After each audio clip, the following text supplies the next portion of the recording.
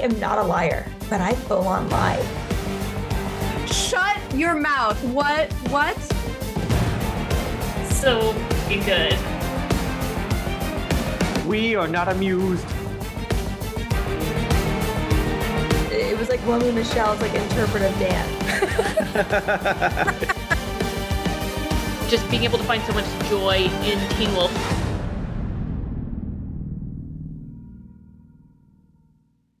Welcome to Return to Beacon Hills, the Teen Wolf Rewatch podcast. I'm one of your hosts, Calissa Mullis, and I'm joined by Kate Colvin And Will Wallace. Every week, we'll be watching and talking about the hit MTV series one episode at a time. And this week, we're talking about Season 3, Episode 18, Riddled. If you're watching Teen Wolf for the first time and you're worried about spoilers, have no fear. This podcast is broken up into two sections, Alpha and Beta. The Beta section is for first-timers who are just now finding this awesome series and don't want to be spoiled about what's to come. The second section, Alpha, is where we go full spoilers and talk about not just the current episode, but the entire Teen Wolf series, as well as its place in the fandom. In the show notes of your podcast app of choice, you'll find time codes for the Alpha and Beta sections. If you'd like to support the show, you can find us on Patreon at RTBH Podcast. There, our Wolfie patrons will gain access to awesome exclusives like early access to episodes, Full Moon AMAs, and the Beacon Hills Movie Club, where we watch and provide commentary for movies starring the amazing cast of Teen Wolf and featuring the work of our talented crew, as well as guest video interviews and a monthly watch party. So head on over to patreon.com/RTBH podcast and join the pack. Follow us on Twitter and Instagram at RTBH podcast and Tumblr and TikTok at Return to Beacon Hills. If you'd like to ask us questions or offer suggestions for future topics to discuss, you can email us at returntobeaconhills@gmail.com. This episode, Riddled, was written by Christian Taylor and directed by Tim Andrew. In it, the pack searches for a missing Styles.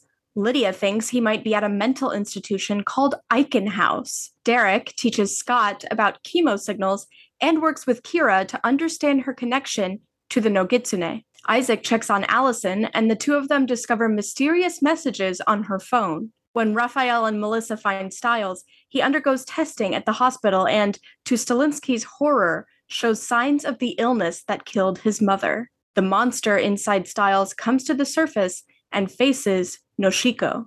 Our favorite quote of the week comes from Derek when he says, "My family didn't just live in Beacon Hills, they protected it. This town needs someone to protect it. Someone like you." I'm guessing it's Scott he's talking to. It is. Nice. Our honorable mention is a little exchange between Derek and Kira. Kira says, "I don't know if I should go in. You're going to tell Scott that Barrow might have used Foxfire, created by me, to jumpstart the Nogitsune's power inside Styles." Derek says, "Yeah." Kira replies, "Basically, that I helped a dark spirit take control of his best friend." Derek says, "You should probably wait here." I'm very happy for Derek that he is featured in both of our favorite quotes for this episode. He's not typically the one who ends up there, because compared to everyone else, and in particular Styles, he can be a bit terse, let's say. Yes. But when he's on, he's on. Fun fact before we start, in the original draft of Riddled, the title wasn't Riddled, but Resonance. Anything to say about that? I do not remember that. So interesting. Well, I did the whole read-through for this one of the original draft, and there were no riddles, so it would have been strange for it to have been called Riddled, considering we didn't have any of those. So I guess that's why it was called something else. Interesting. Really? Okay. I wonder at what point in the writing process riddles became a core part of the episode. So you're saying in the original script, like when Styles is down in the unknown basement when they think he's at Eichen, and the Nogitsune is in there kind of doing all his creepy crawly stuff, instead of doing riddles, he's just going resonance. Oh my god. Aaron could make that interesting as hell. So could have been. That's not exactly what happened, but that could have been fun. The episode begins with Scott getting a call from Styles in the middle of the night. No pictures of Styles pop up? That's not fair. It should definitely be the picture of him with fries coming out of his mouth from the Tell in season 1. That would be adorable. In the original script, the scene opens with a text from Raphael saying, "It's time we talk," before Styles calls Scott. It makes sense that they changed this. First of all, I don't know about other viewers, but I didn't have that strong of an investment in the Raphael-Scott relationship. And second of all, if you're going to start on something, you want to start on something really interesting. Teen Wolf episodes usually start with a bang. Yeah. And your estranged dad saying, "It's time we talk," just doesn't quite feel like a bang, does it? It does not. If anything can be said, I think, about Teen Wolf, and many great things can be said about Teen Wolf, our teasers were always fun. We're always scary. We're always super interesting and exciting. So we knew how to start episodes where it's just like you hit the ground running and you don't know what's happening, but you're going to get there and it's going to be great. Stiles doesn't know where he is or how he got there. He thinks he was sleepwalking. It's too dark to see, so he can't really give Scott a description of where he's found himself. They should really have the Find My Friends function turned on. Oh, they absolutely should. My God. But before Scott can learn anything else, the call cuts out. At least you can see a pic of Stiles on Scott's phone screen when the call ends. It takes a few tries, but Scott gets back on the line with Stiles, who adds that he can't move because his leg is stuck and bleeding. It's so dark and sparse. So the loft? Is Derek there? Put Derek on right now. But really, he should call Derek. There's also a strong smell that's making Stiles' eyes water. Scott's first instinct is to call Stilinski, but Stiles makes him promise not to because Stilinski already worries about him too much. Stiles insists that Scott can find him without Stilinski's help. Even though you didn't really look for me last time. Burn. Stiles says he has to turn the phone off and call back. Scott protests, but it's too late. Oh, I really like the disorienting track around shots of Scott in this scene. Yeah, they look great. Scott shouts for Isaac to wake up. Acting like they wouldn't be sleeping in the same room. Right? He should have just sat up in bed, and then Allison stirs and is like, what's going on? And Scott's like, I need you both. That would have been great. Yeah. In the original script, Isaac asks, why is this still happening to him? And Scott replies, I don't know. Interesting. Yeah. Yeah. But I guess it does make sense though, right? Because there was the episode where it seemed like everyone's symptoms were being resolved. Yep. Yeah, And the second one. Yeah, so I think it's probably Isaac's asking that because he knows intimately that Scott and Allison have not had continued symptoms. Yeah. They talk about it at night before they go to bed. Exactly. And their giant California king. Instead of sleeping, Lydia is at the high school working on a portrait of Aiden. Now, in the original script, this takes place at the edge of the woods in Lydia's car. Aiden had asked her to meet after she had been dodging his calls. So, in that exchange, Lydia says, those ninja things nearly stopped my heart. I can't heal like the rest of you. My mother thought I had the flu and wouldn't let me out. He says, I would have brought you chicken soup. Lydia said, I don't want chicken soup from you. And then Aiden says, then what do you want, Lydia? I think that's very interesting because they didn't talk about how it affected a non-supernatural. Lydia is supernatural, but she's not supernatural like the rest of them with like healing abilities. She's not a shifter. Yeah.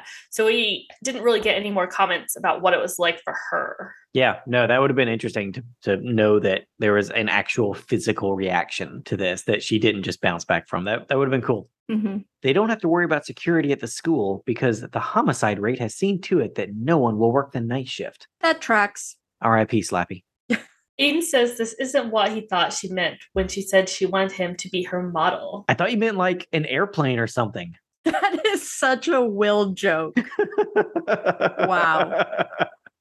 I'm hilarious. To punctuate his point, Aiden takes off his shirt. Lydia jokes that nude modeling is usually done without pants, only to get his pants thrown at her face. Oh my God, her eyes got so big right there. It's great. She truly didn't seem to anticipate that, which is interesting. Feels like she should have. Yeah. Right? It seemed like a dare. But before things can escalate, Lydia starts hearing something. Instead of music coming from a nearby speaker, she hears Stiles' voice asking her to come find him. In the original script, after hearing his voice on the radio, the following exchange happens between Lydia and Aiden. Lydia says, "You coming or not?" Aiden says, "So now you need me, do you? Admit that, and I'll come with you." Lydia says, "I don't need anybody. You coming with me, or would you prefer to put that pretty bike between your legs?" Aiden says to himself, "You need me." After Lydia hears Stiles on the speaker, Stiles calls Scott back and says he thinks he's in an industrial basement with a furnace, though it's freezing. Scott asks Stiles why he's whispering.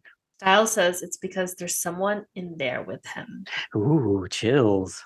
Unaware of what's going on, Kira is in her bedroom. I love her geek socks. Her lamp unexpectedly goes out, but when she touches the bulb, it lights up again. I like how the non-diegetic music stops suddenly when that happens. It's like the music was playing in her head and then she was startled, so it stopped. And then how her fingertips glow just before she touches the bulb.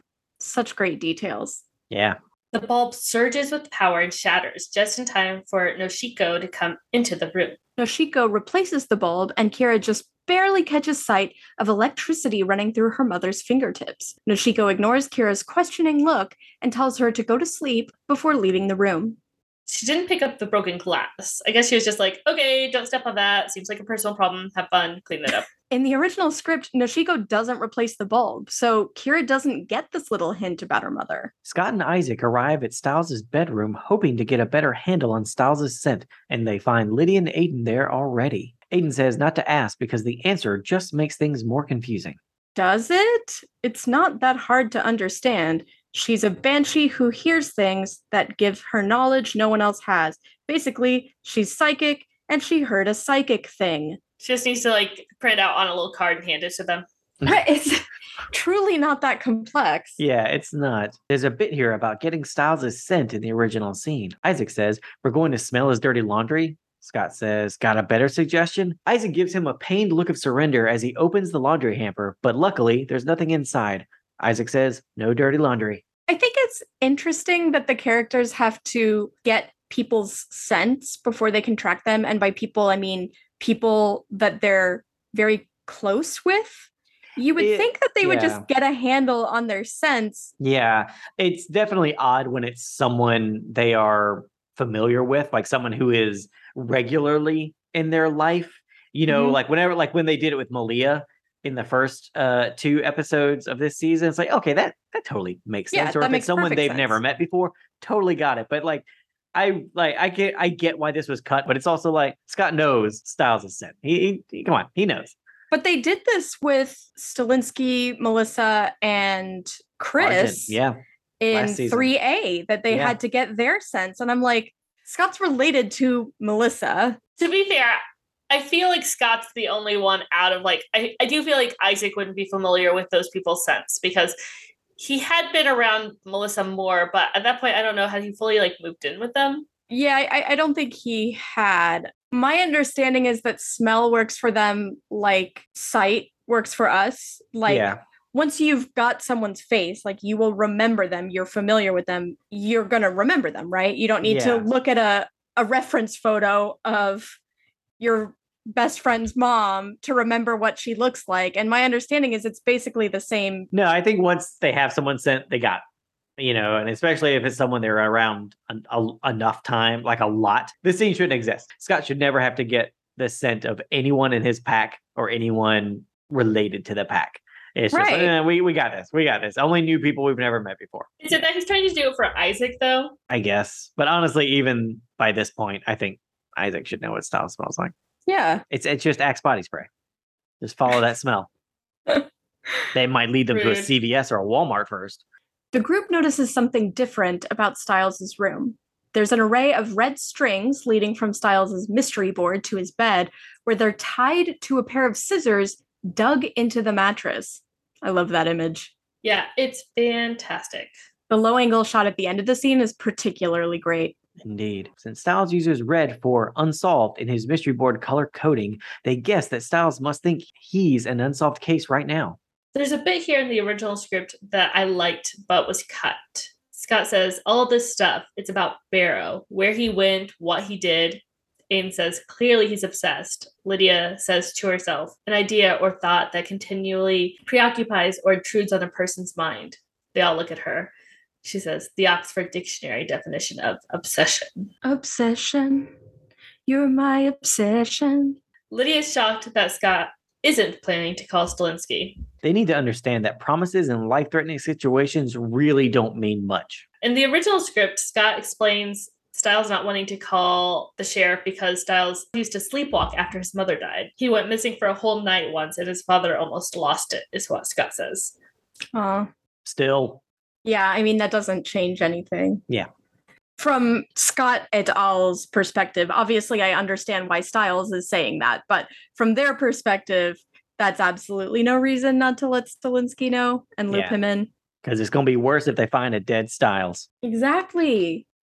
Luckily, Lydia manages to convince Scott to tell Stilinski about what's going on, though Scott plans to go directly to the sheriff's station instead of calling. Lydia and Aiden stay in Stiles' room because Lydia thinks there might be something there they can use. That, and we have a painting to finish. Isaac thinks that what's there in Stiles' room is just evidence of pure insanity. Not helpful, Isaac. That's what Stiles has been saying, guys. Isaac is rarely helpful. In the original script, Isaac is the only one to point out the possible connection to the Oni. Isaac says, "Do I have to be the one to state the obvious? We all know what could be going on here." They all look at him, unwilling to admit it. Isaac says, "I mean, we just learned about some evil spirit that possesses people, and those Oni things seemed pretty dead set on killing it. What if..." Lydia says, "It's not Stiles." Isaac says, "How can you be sure? He wasn't checked." That's interesting that originally there was a call out to this. Instead, it was removed to keep the surprise right till the very end of the reveal and all that. But that is, I mean, I think that's good on Isaac, where he's like, evidence, people. Mm-hmm. Evidence. Do you speak it? Well, but they actually don't save the reveal for the very end at all, because there's still that conversation between Derek and Aiden, where Aiden is the one to say, no one wants to admit it. Oh, right. I forgot about it. Maybe they were just like, this needs to come later. Like maybe it's too soon. It does seem odd, though, that no one actually brings it up to Scott. Yeah. After the call with Scott, Stiles turns on the flashlight on his phone and uses it to look at his leg, which is caught in an animal trap. Rough. Stiles moves the beam of light around the room, searching for whoever or whatever else is in there with him. Finally, the light illuminates a figure crouched against the wall. It's so creepy and awesome. Yeah, and Dylan does such an incredible job in this scene. The figure drops a piece of chalk. Only then does Stiles notice the symbol drawn on the concrete wall. Japanese kanji for self, the same symbol that marked those whom the Oni had checked. But almost as soon as Stiles sees it, the symbol dissolves into white smoke. It looks so good. At the sheriff's station, Stilinski tells his deputy, Parrish, to put out an APB on the Jeep. He also wants a list of industrial basements and building sublevels. We talk a lot about how great Dylan O'Brien's performance is in this season, and it is great, but Lyndon's really bringing it too. We also have Parrish in the scene, the babyface deputy. And I think that's his very first appearance. I think so. It is. He's obviously more built, but he totally gives me Skinny Steve vibes. Absolutely. Definitely. Stilinski then takes Scott and Isaac into another room and asks if there's more they can tell him that he can't tell the others. Scott explains that Lydia knew Stiles was missing. Isaac adds that she's working on figuring out how to help find him. They've also called Derek and Allison. Just as Stilinski asks whether they can use scent to track Stiles, Parrish comes in and says they found the Jeep. They all go to the parking lot of Beacon Hills Memorial Hospital, where the Jeep is dead, meaning Stiles might have left the lights on. Oh, I missed that stage. 8400 Balboa. Melissa takes Stilinski down to the basement to search, but Derek goes to the roof. That's a nice effect shot. Well done, John Gross and friends. When Scott and Isaac join him, Derek says that Stiles isn't here at the hospital anymore. I like how Derek is able to clear the entire hospital.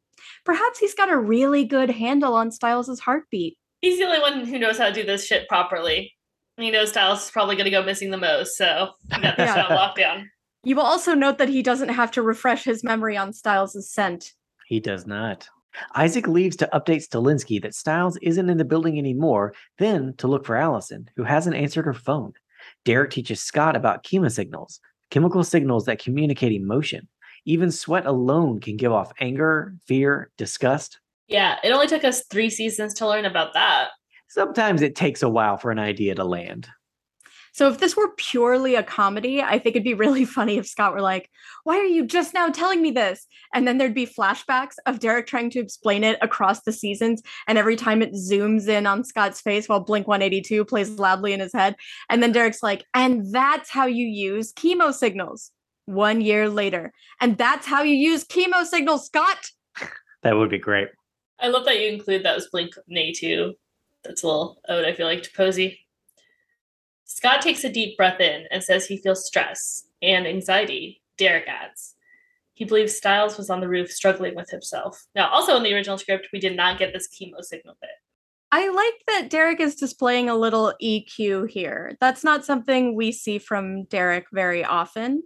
he doesn't seem to discuss or express emotions very well, understandably, but that just makes this scene more interesting because it is a little out of character for Derek to be like, no, it's not just stress, it's anxiety. There's a distinction in these two emotions, and I feel like we need to discuss that to really get into Stiles' headspace. Like, I'm getting not just is there stress and anxiety, but there's a sense of inner struggle. Yeah, it's great. At the sheriff's station, Raphael comes in and asks Parrish if there are leads on the sword-wielding maniac who stabbed him. Parrish says no, but they've put posters up. The posters in question depict 1, a cartoon samurai with a kabuto helmet and a katana, and 2, Zorro. I love those posters. No, I want them. Parrish informs Raphael that he isn't the highest priority of the night. I really love Parrish's gentle but unambiguous dismissal of Raphael in this scene. He's truly not here for Raphael's shit. As no one should be there for his shit. In the original script, Raphael and Melissa are introduced in this episode with her removing his stitches at the hospital. In Stiles' bedroom, Aiden finds one of Lydia's root structure drawings framed, smirking at how much Stiles seems to like her. In the original script, Allison is actually the one to come over and stay with Lydia, not Aiden. Lydia paces Stiles' room. She goes over to the board and examines all the clippings. Frustrated, she begins to search Stiles' drawers for any clue. She becomes more and more frantic, pulling stuff out of the drawers. Allison says, "Lydia?" Lydia stops and looks up. Lydia says, "You scared me." Allison says, "What are you doing?" Lydia says, "What does it look like I'm doing? Trying to find anything that could tell me where Stiles is gone." Lydia stares helplessly at Allison and then says, "Well, don't just stand there." I really, really, really would have loved to have Allison in those scenes, not Aiden. Nothing against that Carver twin that played him. They're both great. But at this point, I was super over Aiden, Lydia, as Lydia seemed to mostly be. And I am always here for more female friendship. Yeah. Lydia says Stiles might just like the drawing, but the "for Lydia" tag suggests otherwise. I really like the shot of Lydia and Aiden from under the red strings. Lydia gets a text from Scott updating her that he's with Stilinski while Isaac is looking for Allison and Derek is checking the high school.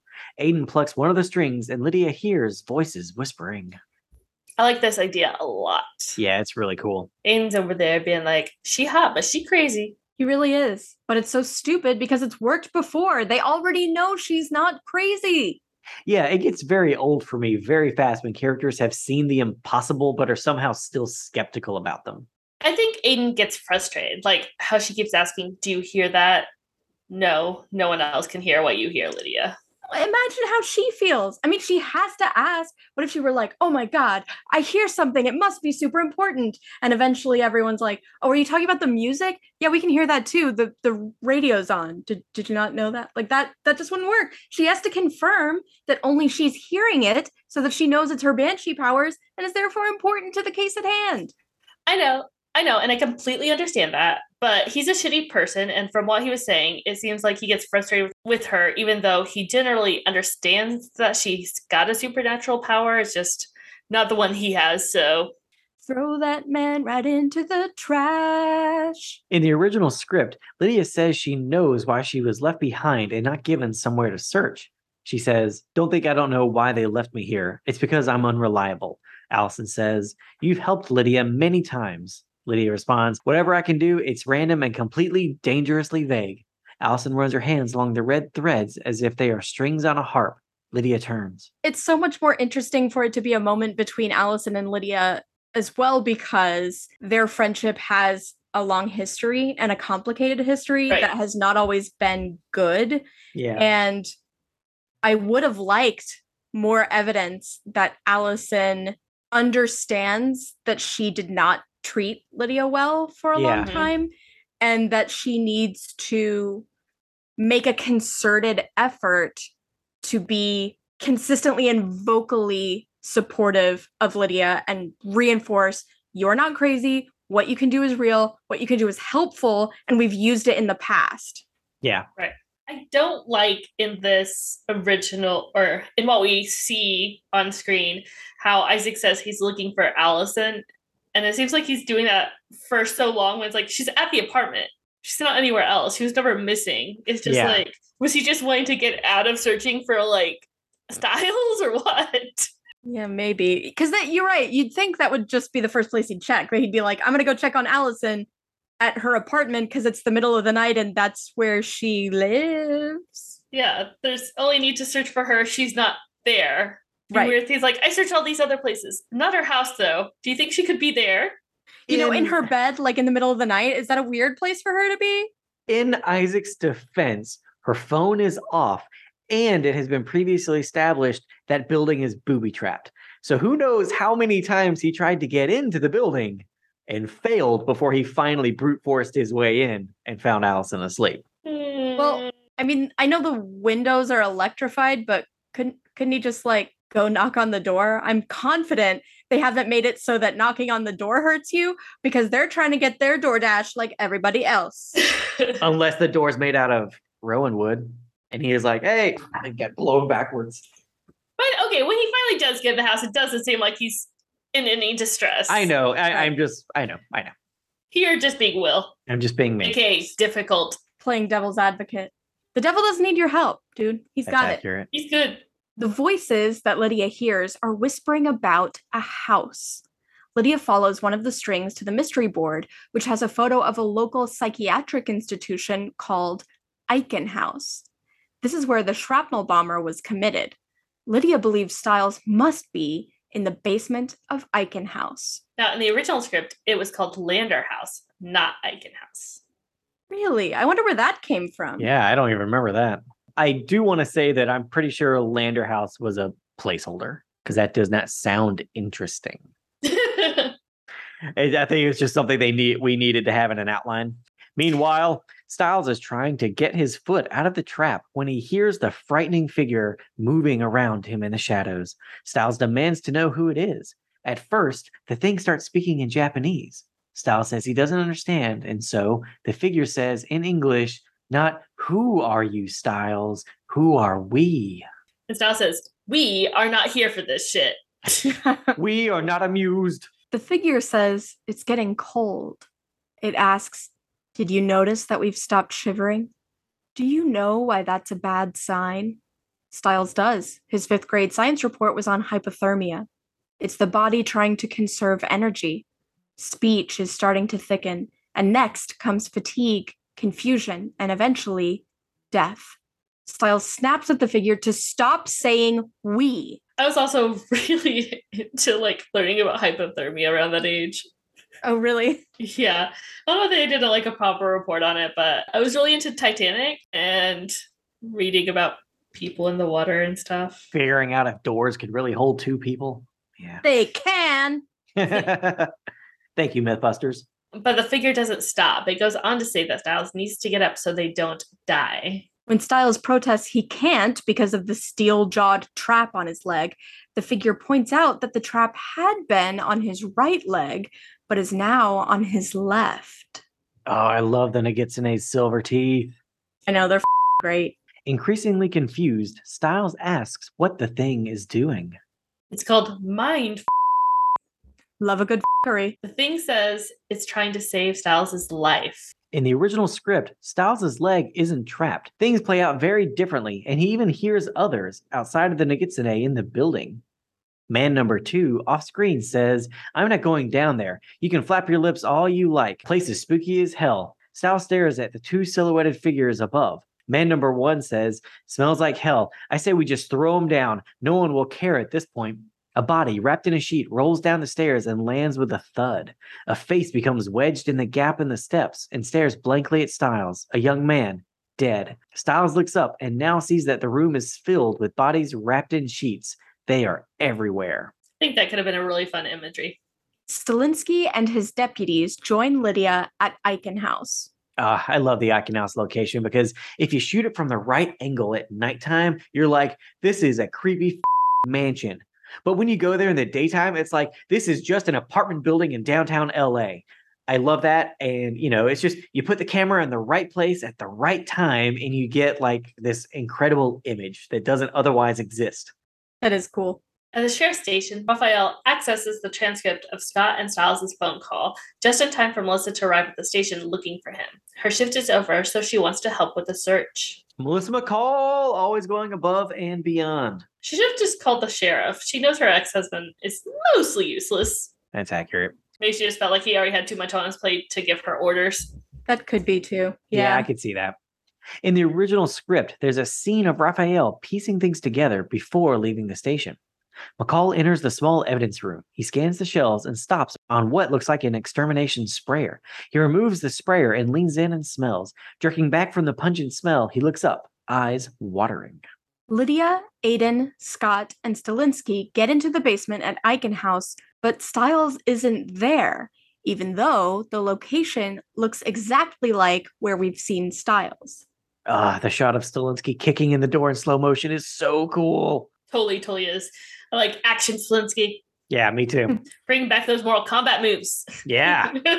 Lydia's confused and upset. She had been so sure. Unbeknownst to the group, the symbol that the Oni left on the people they'd checked, the Japanese kanji for self, is etched into the wall of that basement. It's in a different place, though. Well, it's also etched in the stone instead of in chalk. That's true. In his car, Raphael explains to Melissa his theory that Stiles is still asleep, that he's been asleep the whole time and was still asleep, still technically sleepwalking, when he spoke to Scott on the phone. After all, people have cooked meals and mowed lawns while sleepwalking. As another example, Raphael reminds Melissa of that one time he came home drunk and passed out. Melissa reminds him that it wasn't just the one time. So he did have a problem with alcohol. I thought that was the case, but then I was concerned that I might have just been thinking of the on fire cannon. But it's so weird for him to criticize Stilinski for having had an alcohol problem when he did too. I know. Later, Raphael says that he got up to go to the bathroom only to go into the closet and pee in the laundry basket. He thought he was in the bathroom. So, how do they know Stiles isn't sleeping and just thinks he's in a basement? Meanwhile, in what might be Stiles' dream, the strange figure tells him that this is a riddle. To lead Stiles to the truth, he asks Stiles a few riddles, including the one Dean told him and Scott. When is a door not a door? When it's ajar. But when it gets to the final riddle, it stumps Stiles. Everyone has it, but no one can lose it. Yeah, no one but Peter Pan. That's a hint, y'all. This is like a Christopher Nolan version of the Riddler. Yeah. Now, I have the very contra opinion that Christopher Nolan is overrated, but I'd still want to see the Christopher Nolan version of the Riddler. Yeah, it'd be interesting. And his dead wife. And his dead wife. Nice. Yep. Everyone has a dead wife. Or girlfriend. What does everyone have? A dead wife. The thing then grabs the chain connected to the steel trap and uses it to drag Stiles painfully across the floor. But then Stiles wakes up, and he's not being dragged by a creature. He's being pulled out of the root cellar by Melissa. Now, this scene is very different in the original script.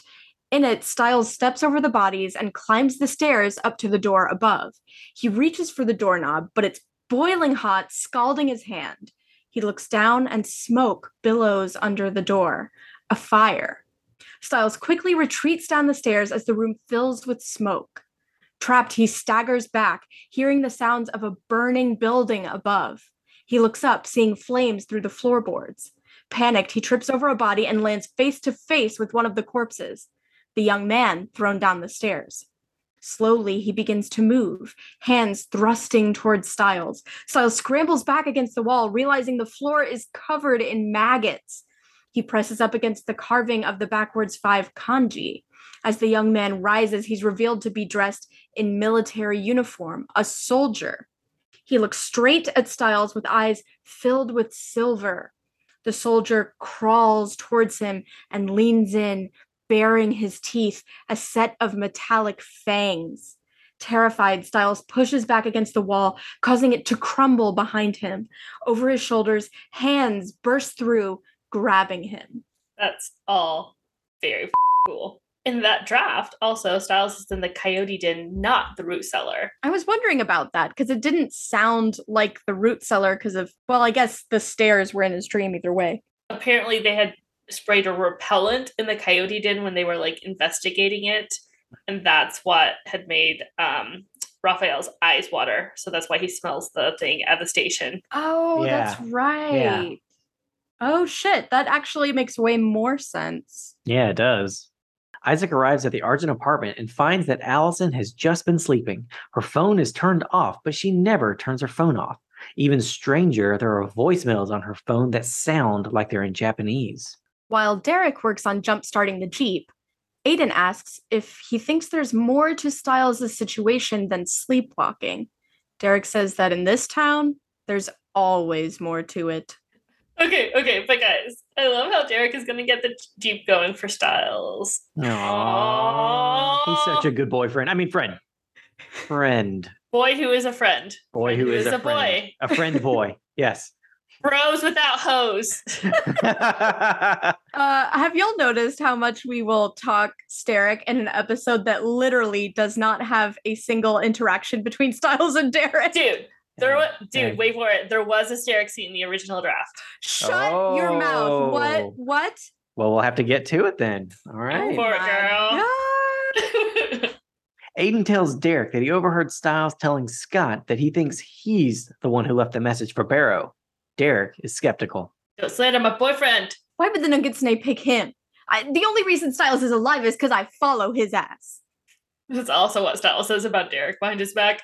Okay, well, new fic idea. Styles knows that Derek has been following him, so he only goes to super safe places. That way he knows Derek is staying safe.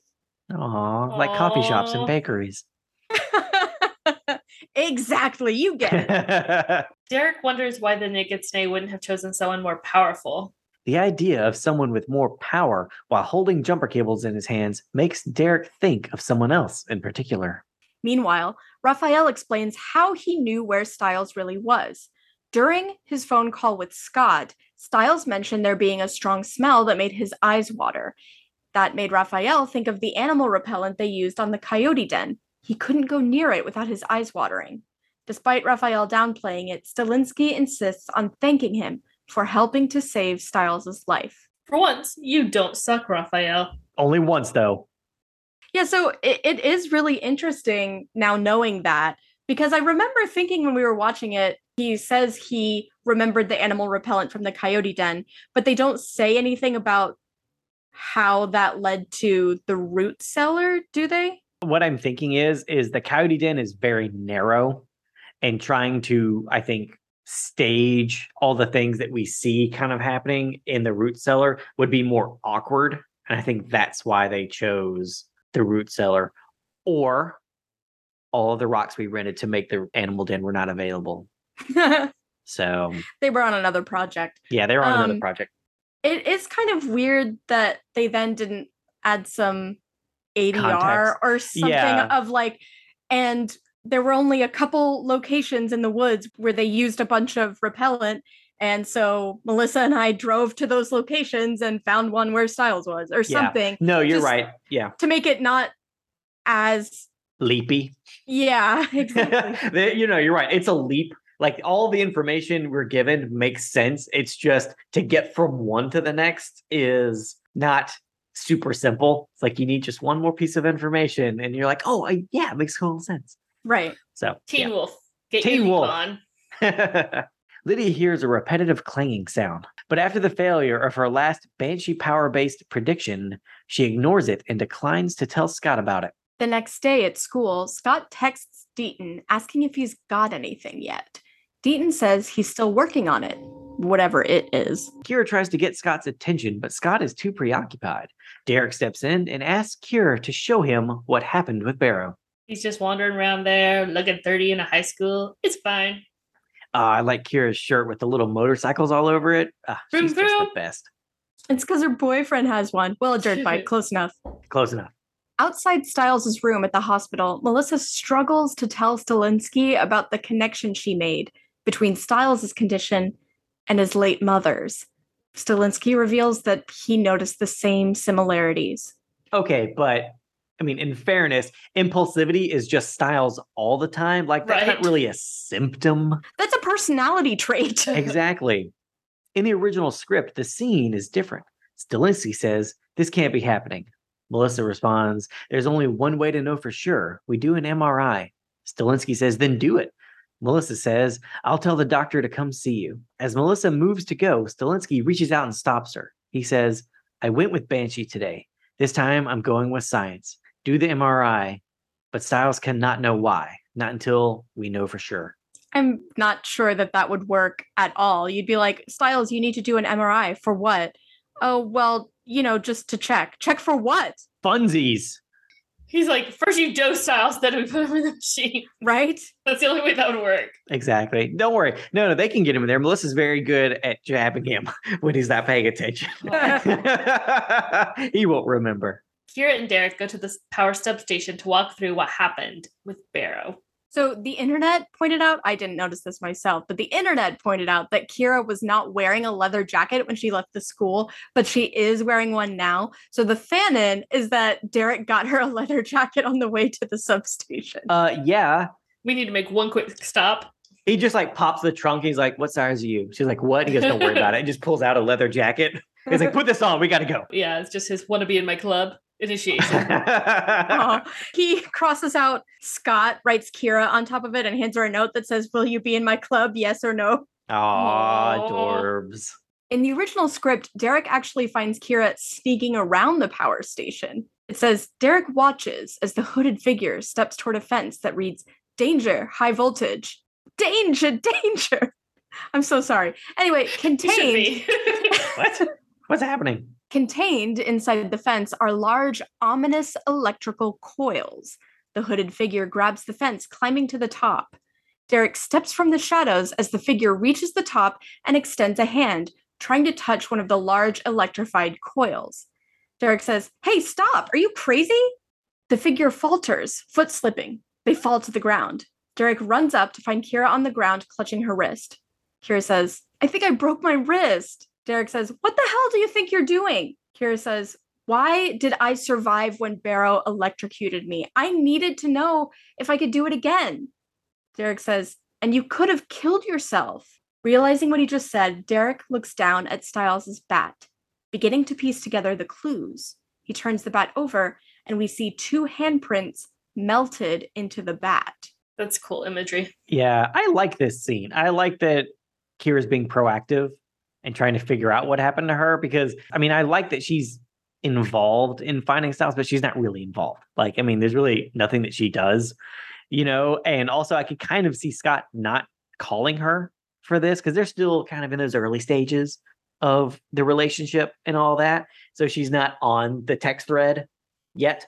So I kind of wish this had stayed. I like seeing her trying to figure out what happened to herself. Also, I like Derek, being all protective. You could have killed yourself, young lady. I know. And this is pure Derek energy, which is he really wants to help and he really wants to protect someone and make sure they don't get hurt or killed. But he also has no social skills. So instead of being like, oh my God, be careful, you'll hurt yourself.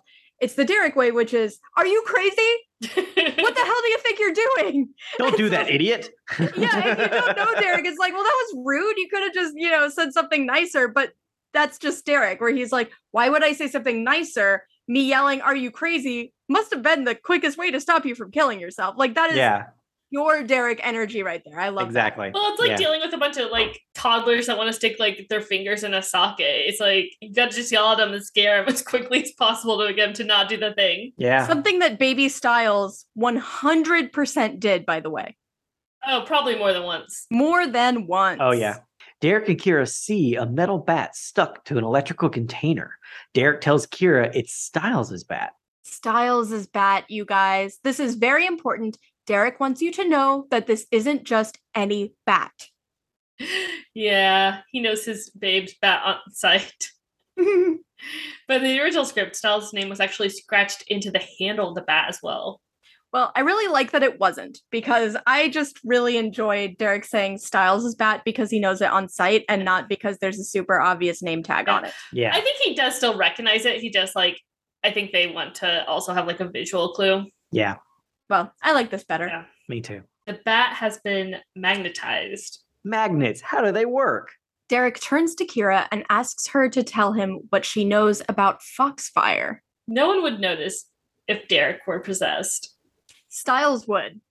Okay, even set aside Derek.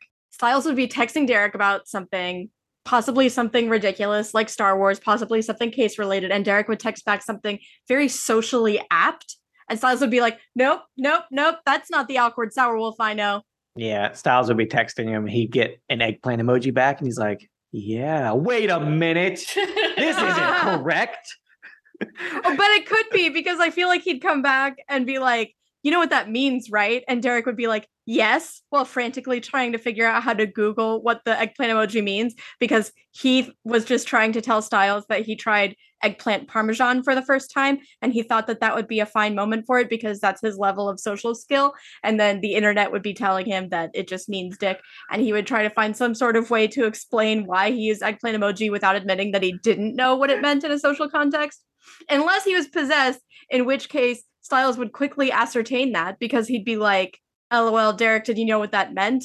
And the person on the other end would be like, oh no, I've misread their relationship, so now I'll just say no. Yeah. And then Stiles would be like, Derek would never just admit openly and easily that he was wrong. It is time to call the cavalry. Stiles is just like looking at his phone and the eggplant emoji comes through, and then the next message is, it's really tasty. Have you had it before? And then it's just Stiles, and the camera just finds Stiles passed out on the floor. I personally think Stiles would know right away as soon as Derek just responded to a text message. That's true. Isaac and Allison asked Mr. Yukamura to help them translate the Japanese language voicemails left on her phone.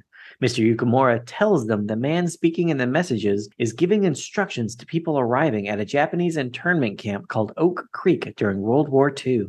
Since there was no such internment camp in California, Mr. Yukamura pronounces the voicemails as fakes. In the hallway by the lockers, Scott asks Lydia if she wants to go to the hospital with him to visit Stiles after his medical tests.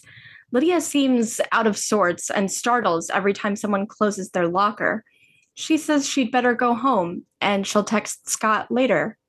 Scott, ask follow-up questions, Scott, do it. At the hospital, a doctor prepares Stiles for an MRI. Dr. Vandenberg lived. Last time we saw Brandon Boyce, Barrow had stabbed him in the neck. Yeah, you can actually see a scar. That's interesting because I'm sure that happened about 3 days ago. He heals very well for a human. Is he human? Are we sure? It would make more sense if he weren't. Any human would have left Beacon Hills a long time ago due to the number of murders and, getting stabbed in the throat. Solid point. Everyone needs the throat. Stiles explains to Scott what it is they're looking for. Signs of frontotemporal dementia, which causes parts of the brain to shrink. It's what Stiles' mother had, and it's the only form of dementia that can affect teens. There's no cure. Well, there might be one. It's a gift. Yeah, the whole, exchange between Stiles and Scott, very, deep brotherly moment, is not in the original script. That makes sense, because originally they weren't going to tell Stiles what it was for, right? Yeah. Right.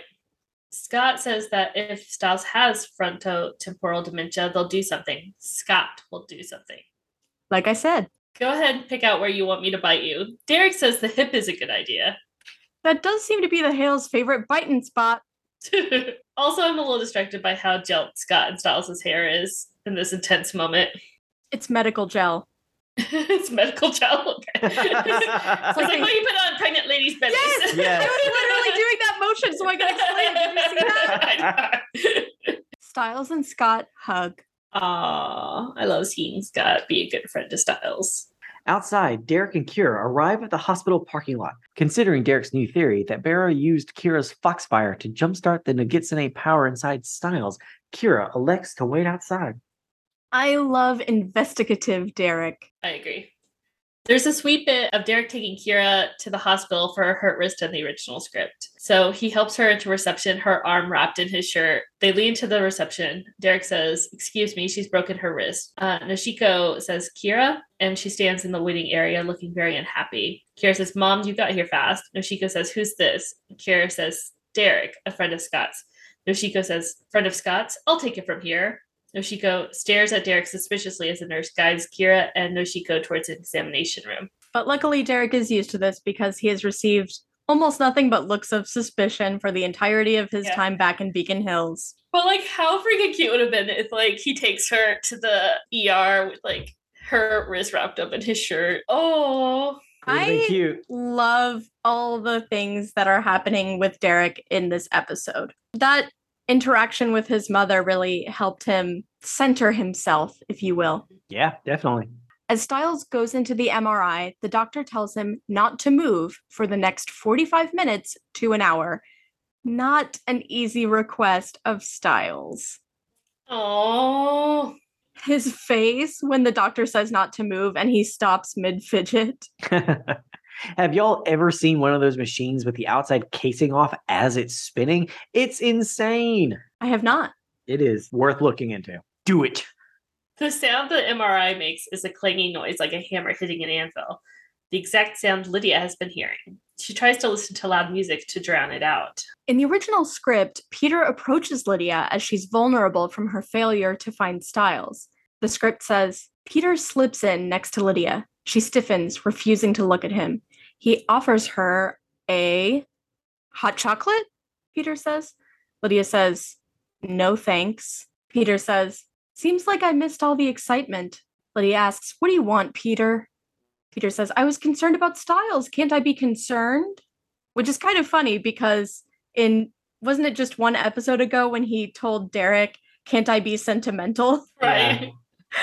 He has to go around now being like, can't I have emotions that are not all strictly negative? And everyone's response seems to be, no, asshole. Yeah. Nah, brah. And in keeping with this theme, Lydia says, when have you ever cared about anybody except yourself? Peter says, well, there's you, Lydia. I hear you had a little trouble mustering your abilities tonight.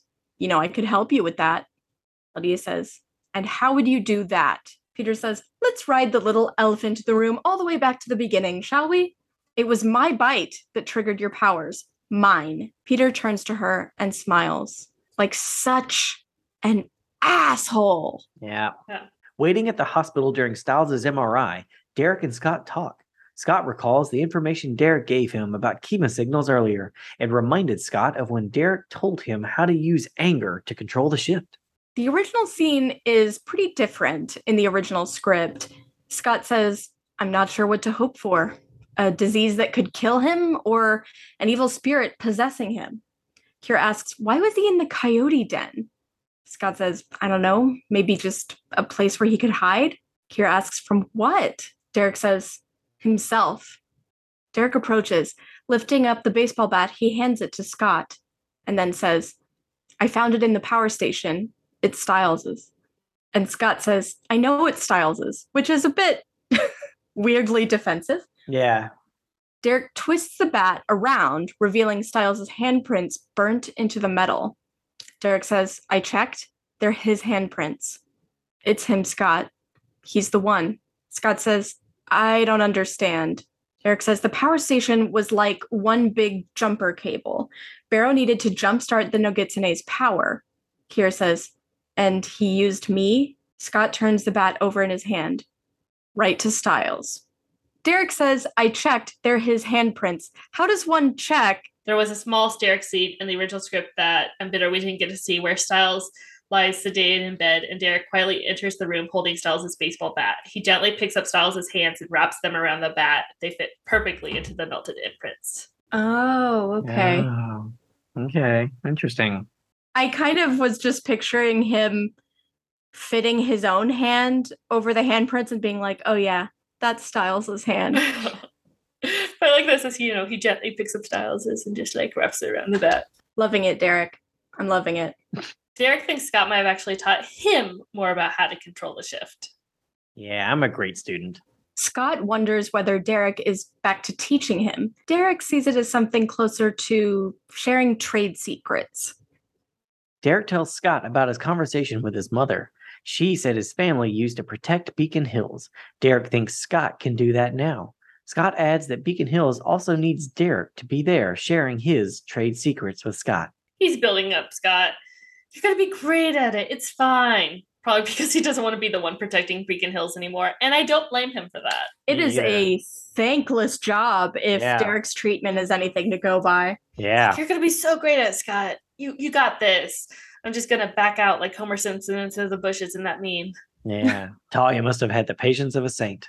All this talk of protecting people makes Scott think of what Derek said earlier about Styles struggling to protect others from himself. Scott and Derek go back to the roof because Scott thinks Styles wasn't just struggling in general. He was struggling not to do something specific. Sure enough, Scott finds a bag full of electrical cables hidden on the roof. They were likely used to damage a live wire also located on the roof. When the music no longer drowns out the noises that she's hearing, Lydia screams. I love how it goes silent there. Oh, it's so good. Styles' doctor reviews the scans from the MRI and reports that parts of Styles' brain are showing signs of atrophy, which crushes Stilinski. This played out very differently in the original script. The doctor enlarges the image and the shadow comes into focus. It contains a mass of small, rice-like objects. The doctor says, "I've never seen anything like it." Melissa says, "Looks like rice." As they lean closer to the screen, the rice begins moving. They jerk back. Scott says with dread, "That's not rice." Melissa says, "These images aren't supposed to move." Confused, the doctor says, no, an MRI can only take still pictures." Stilinski says, "Well, what the hell is that?" Kira says, "Looks like maggots." I think we must have been continuing on what we saw with Barrow, how he had live flies inside of his body, and we were going to have like live maggots inside Styles' body. You don't like rice?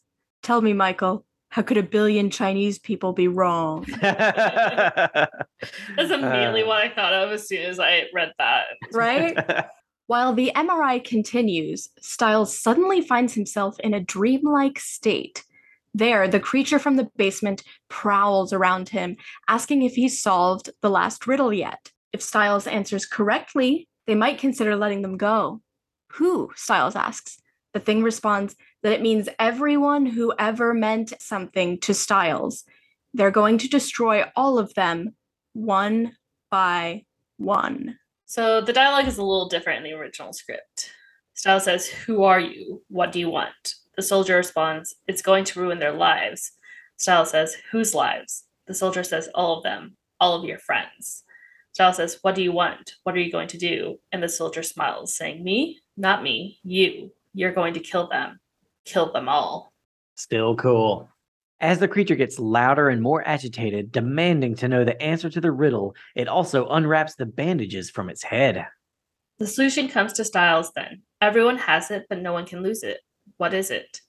A shadow. That's when the creature finishes unwrapping its bandages to reveal Styles' own face underneath.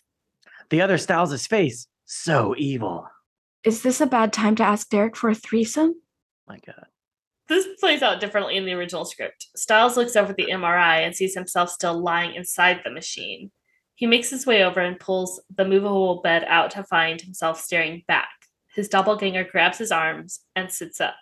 Eyes flick open to reveal they are glazed with silver. Through gritted silver fangs, Void Styles says, "What took you so long?" Void Styles pulls regular Styles into the MRI, causing it to spark violently. Then Styles wakes up back in the MRI. At least it looks like Styles. That little smirk. Ugh, love it. And then already the way he moves is different. It's amazing. Yeah, he nailed it. Definitely. At the same time, a power surge rocks the hospital. When Stilinski looks back at the MRI, Styles is nowhere to be found. Gotta put a bell on that kid. How many times on the show does Stilinski end up saying, "Where's my son?" Yeah, many. On the roof, the damaged live wire is causing an explosion of sparks. Derek and Scott can only look on in horror as the live wire breaks and half of it goes flying. In the original script, Derek tries to save the day, of course. As he scrambles to grab the cable, it slides through his fingers, the electrically charged end getting closer and closer. Finally, it slips between his hands and shocks him. Taking the full brunt of the charge, it knocks him unconscious, causing the table to fall to the parking lot below and leaving yet another episode ending with seeming like Derek might be dead. Poor Derek. We see Styles putting on his clothes and Nikes. Just do it. The Nuggetson plans to. He encounters Nashiko as she emerges from the elevator. Tamlin Tomita looking like a badass. And sounding like a badass. I love how matter-of-fact she is in this exchange. Nashiko tells Styles that since he remembers her, he'll know that she won't be deterred just because he's chosen an innocent boy as a host. Styles asks if she's threatening them. The Oni appear, flanking Nashiko. Now she's threatening the Nogitsune. Goddamn right she is. So cool. Styles says they're not really afraid of her fireflies, but Noshiko fires back that if the Oni can't defeat the Nogitsune, she knows someone who will. Outside, her daughter Kira stands frozen as the electrified wire swings right at her. The episode ends there. The episode ends super differently in the original draft. Nishiko bursts into the examination room to find Kira is gone. Off screen, Void Styles says, "Hello, Nishiko." Nishiko turns to see Styles standing in the doorway. He looks up at her and smiles, a sinister gaze etched across his face.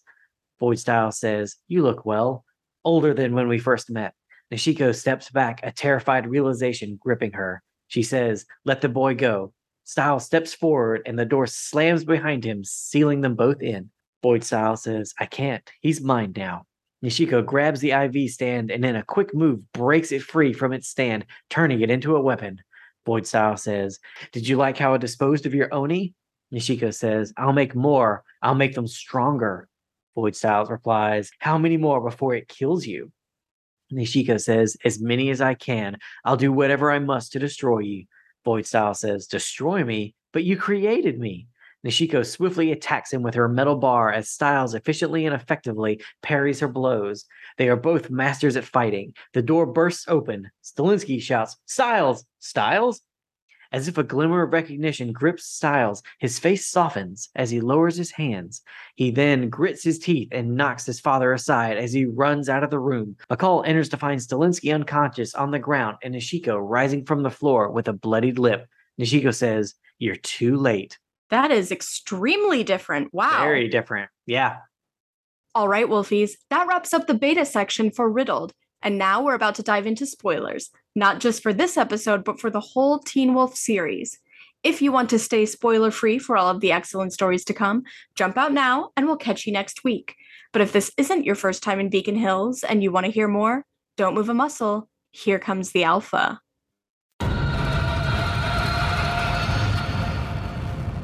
All right, Wolfies, now we're going to jump into our interview with Holland Roden, who played Lydia Martin on Teen Wolf. Let's have a listen. Well, Holland, how did Teen Wolf come into your life? Teen Wolf came into my life like any, I guess, normal acting job. So it wasn't offered or a DM through, the precursor of Instagram at that point, I guess, was just Twitter. No, I just auditioned like everybody else. And I had gone out for Allison initially. And I remember being at the particular intersection that I was at was in the valley, the spaghetti junction of Lancashire and Vineland. It was that intersection. I'm on the phone with my agent and he said, "We have at this audition, there's 2 characters. I said, "Okay, read the characters to me." And when he read Lydia, I said, "Why would I ever go out for Lydia?" And I think it said off the runways of Milan or something like that. And so I thought, oh, no, I'm going to be the new girl. Like that's definitely more my speed. And yeah, I went relatively far with that character. And they said, "We really like you. We want to bring you back." They say that all the time. They don't mean it. So I thought that was it. And then sure enough, a couple months later, November of 2009, that I first auditioned. And then in January, the very beginning of January, like, okay, well, I think it was maybe in December. It's like, okay, in the new year, you have an appointment set up, bring you back for Lydia. And that was it. And I thought, okay, how can I switch this girl up? And I had the idea that like, I'll just play her like Tracy Flick from Election because that was one of my favorite movies. And I guess Jeff had a similar through line for her character as well. And liked sort of the quirkiness of her. And that's kind of how it was born. Yeah. Fantastic. Very cool. Did they have you do screen tests with the other actors, or were there some people that end up not being cast that you screen tested with? No, I ended up just going on tape. And they just cast it off of tape. I don't know what this says about me. Every series regular I have booked has been off of tape. So COVID's fine for me. Every job I've booked off. So don't open your mouth, Holland, when you're not acting. Don't go into a room, is what I've learned. So it's very funny. I've heard of stories of actors who are like, you'll be gabbing in the room forever with the casting director. And then you go in and they're poker faced or, they don't care. And then that's the person that gets the job. It's like, if you ever talk for 45 minutes with the casting director, you're not getting the job. It's like the running joke. I don't think there's any credence to that, but it was just off of tape. And then I got a call a week later saying, "Okay, you're going to be on a plane to Atlanta. Let's go." And that was it. Wow. Yeah. So I didn't meet anyone in the cast except for Tyler Hoechlin I had known before, and I knew he got hired. And I had seen him, I think it was actually earlier that day or the day before I saw him at the gym. It's like, hey, when are you for Atlanta? He's like, oh, I leave. I think it was like tomorrow or the next day. And then I left him a message like 24 hours later being like, I guess I'm meeting you there. I got hired. Yeah. That's so fun. Yeah, that's awesome. Really weird. It was really weird. Yeah. So we talk about this a lot on the podcast. To me, Lydia Martin's character arc is the clearest and one of the strongest on Teen Wolf. How would you compare Lydia at the beginning of the show with Lydia at the end? And what was it like portraying that character over 6 seasons? I think Lydia is one of those types of girls, and I know this type of girl. I am not this type of girl, but, or I guess in most cases, the only time I get sort of like loyal or sort of clenchy, in my personality is when I feel the need to defend one of my friends or myself. Like there's a lack of trust, but I'm always like innocent till proven guilty for people in my life. And I think unfortunately Lydia is the opposite.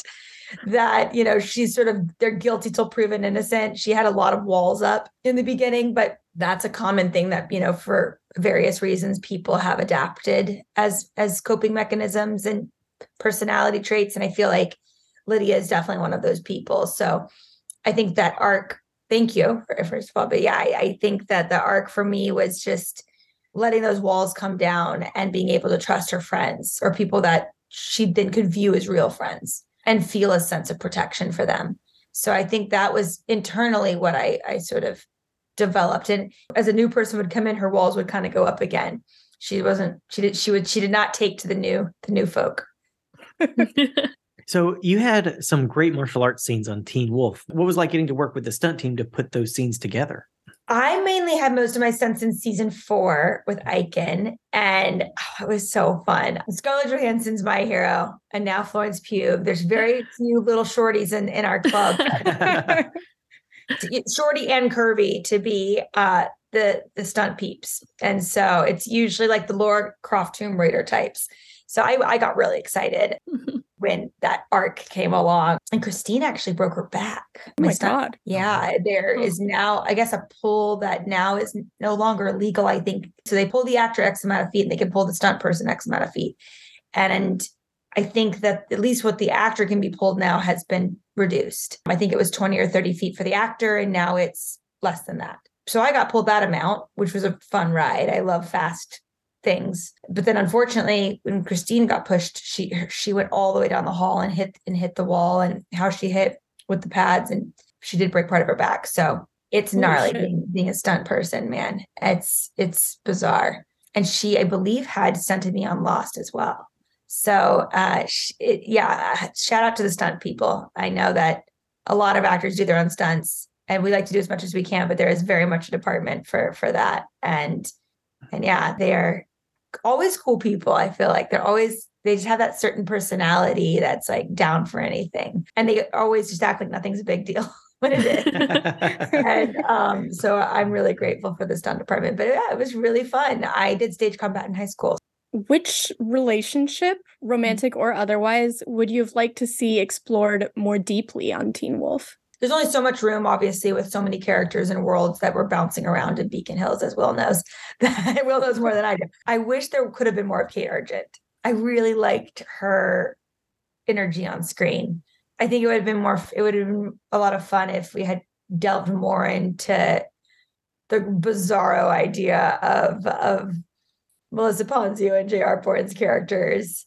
That would have been more fun, seeing more adult storylines. But again, it's a teen genre show, so I understand the reasoning behind not being able to like rabbit hole. And I guess that is why fan fiction is here. Yeah, it allows more time and space for those storylines. But yeah, I would say I wish there's more Kate Argent.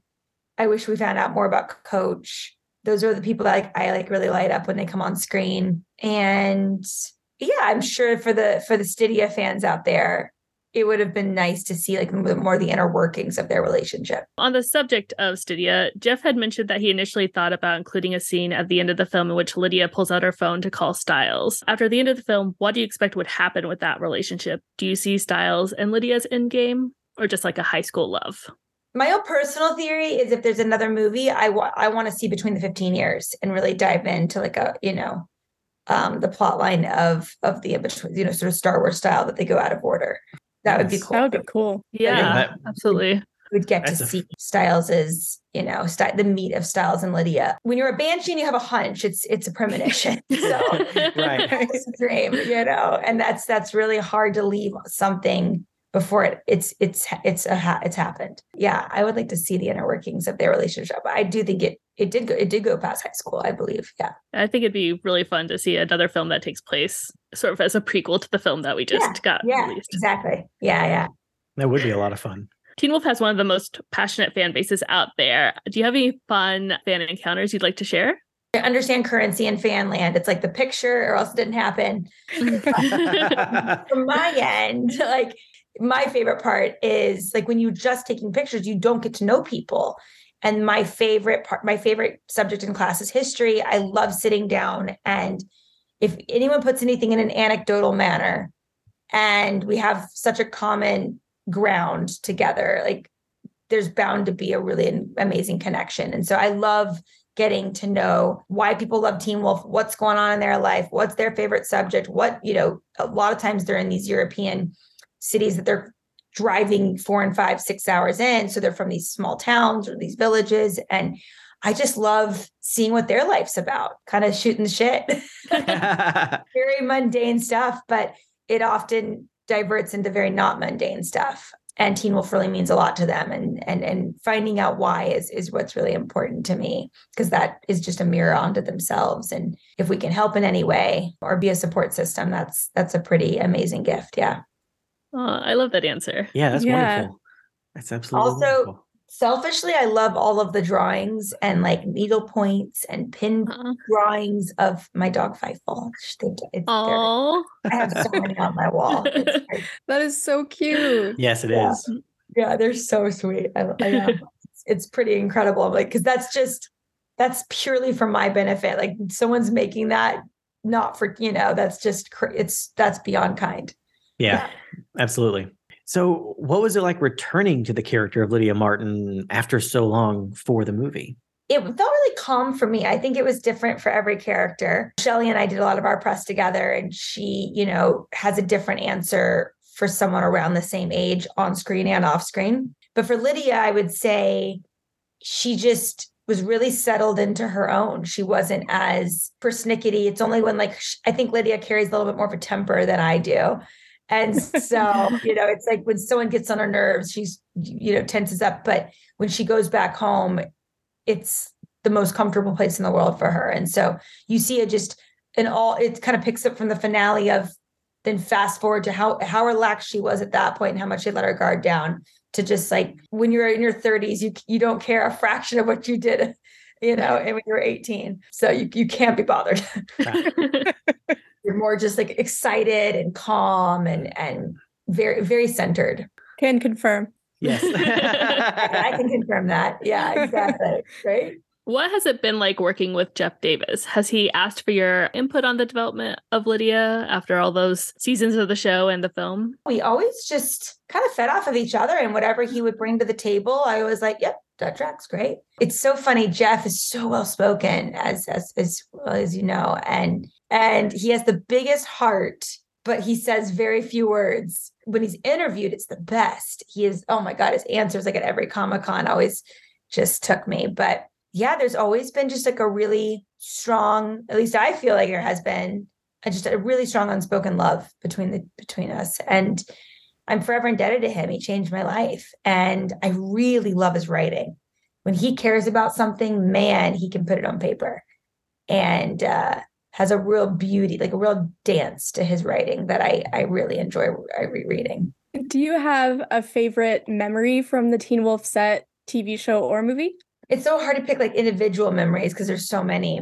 I mean, one of my favorite memories is when we got unwrapped after like 9 hours of being wrapped, and Colton and I had been drinking champagne back in like season 2, I think. It was his death, so it was season 2. And he was wearing this burgundy tracksuit that he felt like he looked like Jane Lynch from Glee, as he does. And he was like, we're going to get punked. We're going to get punked. They're like, we just need you off camera. Can you guys come in? They have to react to Colton dying. And I'm like, Colton, we're not going to get punked. We're not that cool. Not that cool. And the way that like he had to die and I had to like hold him, like it was like Romeo Michelle's like interpretive dance. Like it just like bizarre. And then Russell had this like soundtrack being like, you're dying, you're dead. Oh my God. Sharma was in that group. Crystal Reed was in that group. I think Posey was in that group. And I think Dylan O'Brien was in that group that had to react to that. And so that's a testament to them. And Colt and I are just dying laughing. We're just shaking. So we're trying not to show our heads. And we're like, what is happening? It's crazy. It was one of the most like bizarre nights on Teen Wolf. I also remember the last night of the show with Posey in the parking lot. Oh gosh, I remember booking the pilot and getting on the plane and the Artmore. And I remember what the hotel room looked like. I remember like downstairs, you could like order these like personal pizzas that were like, I'm pretty sure picked up at the 7-Eleven and they were charging. Like, you remember all those like bizarre details. So yeah, there's just so many memories, too many to count. I loved seeing the production office before every season and walking through and seeing all the pictures on the walls and what they had planned and snooping. It was my favorite. Multiple people have commented on all the pictures in the art department and it just being everywhere because it's just like the art was so beautiful, from our concept art and the stuff that that Tom and Rusty did. That's just all on the walls, and everybody just walks through, and it's this wonderful journey. Like, look at all this artwork for this amazing show that we get to make. And then, oh look, here's a scale model of a forest we want to build, and sadly never did. But yeah, it was wonderful seeing all that. But you're not the first person to mention the art and everything on the walls. It was wonderful, especially after the fans sent all the portraits. There was like the portrait of every single character, and then they all got put up in the like in the entrance to the production. Those? As far as I know, I believe, yeah. Jeff is so sentimental. He like doesn't necessarily show it, but man, you can feel like his energy, and he's such a sentimental guy, and he cares so much. Aww. He's not there to like, he is the antithesis of phoning it in. Isn't that the truth? This isn't a question. I just need to gush for a moment about how much Lost means to me personally. And I'm so happy that you were on Lost for an episode. Terry O'Quinn is one of my favorite actors. And he played John Locke, like the philosopher John Locke. Mm-hmm. And that was also my favorite show. And I would turn off all the lights and I would get so into it. I couldn't watch with anybody. And that was I think I'd been acting like less than a year. And I remember going into, I believe it was April Webster's office. And I was just, oh gosh, the seriousness that I like took that audition. And I got to the thing and I was like, rock on the block. And, and yeah, they wouldn't tell you who the character, who you really, it was, they were dummy sides. Mm-hmm. And yeah, I did the audition and April was really sweet. And she goes, well, you might be going to Hawaii. And I was like, oh, okay. And so that was to say that. I remember people being like, well, who are you? What are you doing? And I am not a liar, but I full on lied and was like, it's John Locke. They're like, really? I'm like, yeah, it's John. Like I was determined to be part of his storyline. And thank God it was, because I am not even, I don't know what, it just like came out of my mouth. I'm like, oh, this is what lying is like. People just keep doing this. Like that urge I had, they must have all the time. That sucks. Like it's really hard not to lie when you get that urge to lie. And I had not experienced, like that was not an urge, thankfully, like I don't live with. And no, I did. I was like, oh my God, Holland, what have you said? Like, what are you doing? Telling people, like, they're going to see that and you're not part of John Locke's storyline. Thank God I was. And I didn't know it until I almost got to like Honolulu. I think they sent it like the day I got on the plane. So I didn't know. And I sat next to Nestor Carbonell. And yeah, Richard from Awesome. And what a nice guy, man. What a nice guy. And truly natural eyeliner. Yeah, he's a funny guy. He was so lovely. Oh, what a nice guy. And just so welcoming. And yeah, I got to see like a hint of their writer's room. And don't meet your heroes though, because the others' houses were just doors and you open them up and there's nothing behind there. But yeah, it was really fun. There's things I wish I could have done differently with my performance. I think I've been acting, I think it was 8 months when I had booked that job. And so it was just things I wish I would have done differently. But at the same time, I was really happy that I got to be part of the John Locke storyline. I was, to play the young Swoopsy Kurtz I was about to say, yeah. Yeah, that was pretty epic for us redheads. Yeah. That's awesome. The underdogs of the world. Yes. What was your favorite scene to film in Teen Wolf, the show? Now that I'm going back and watching season 1 right now, there was just so many fun scenes. Like the mountain lion scene with Styles was fun. And, the key with Jackson, or just even the dumb bowling scene. I mean, I say dumb, like the way that Colt and I came across in that scene, I was like, oh my God.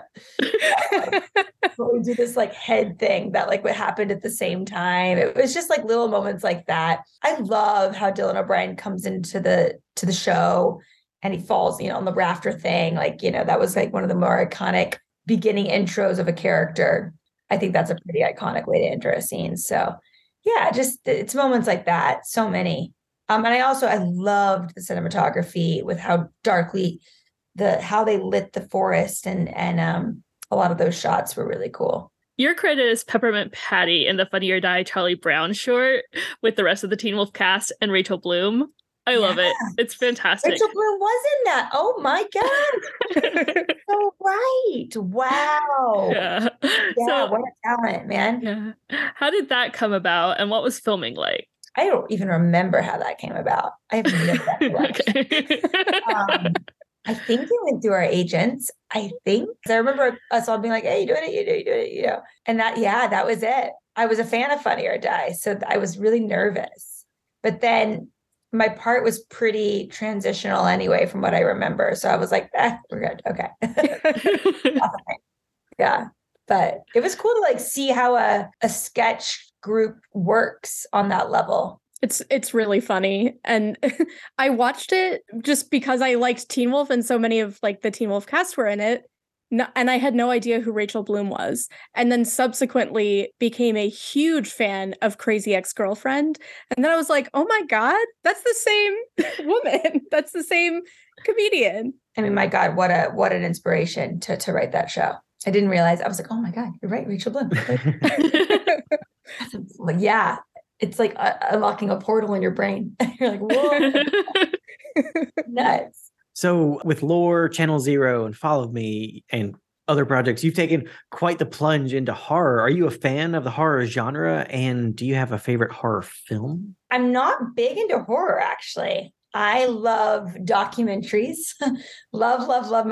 And I've moved pretty heavily into YouTube. That's usually what I watch, is a lot of building things on YouTube. It is my favorite thing. DIY, building cabins, building rigs.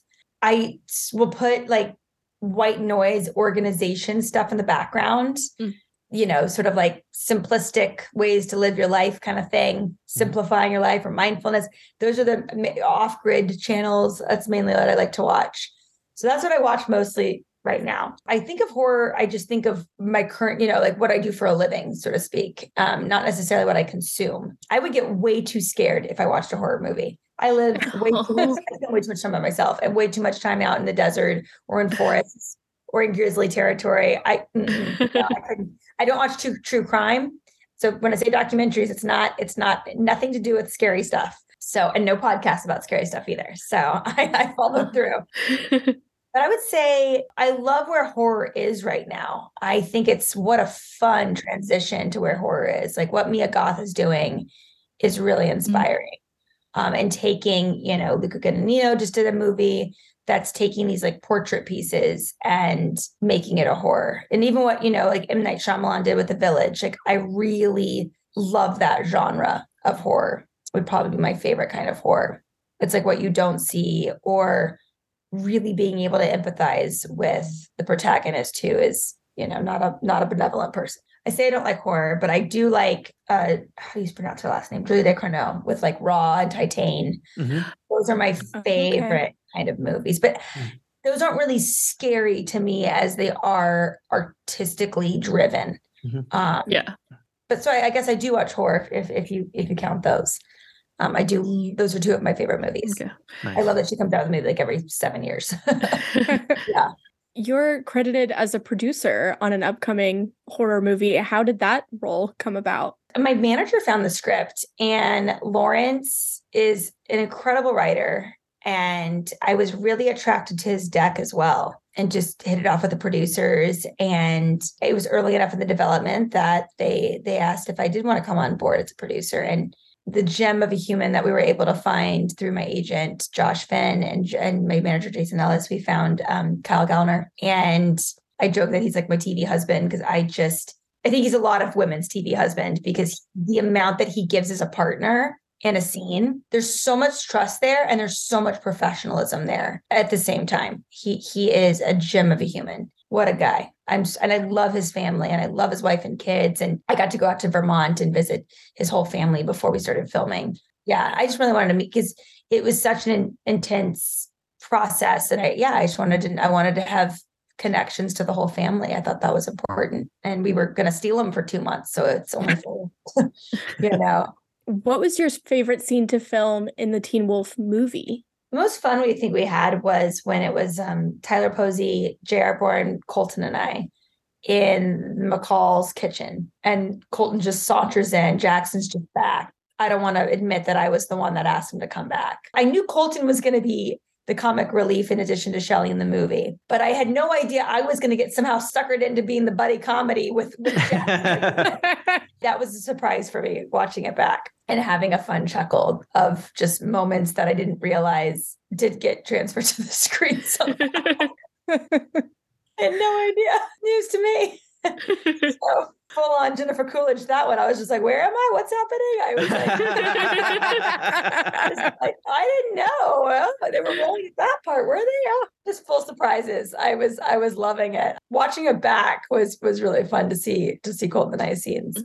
It's really funny to see those scenes, given some of the scenes you talked about on the show. Like at the end of season 2, that relationship is so intense and serious, and then cut to the movie, and it's truly like a buddy cop comedy.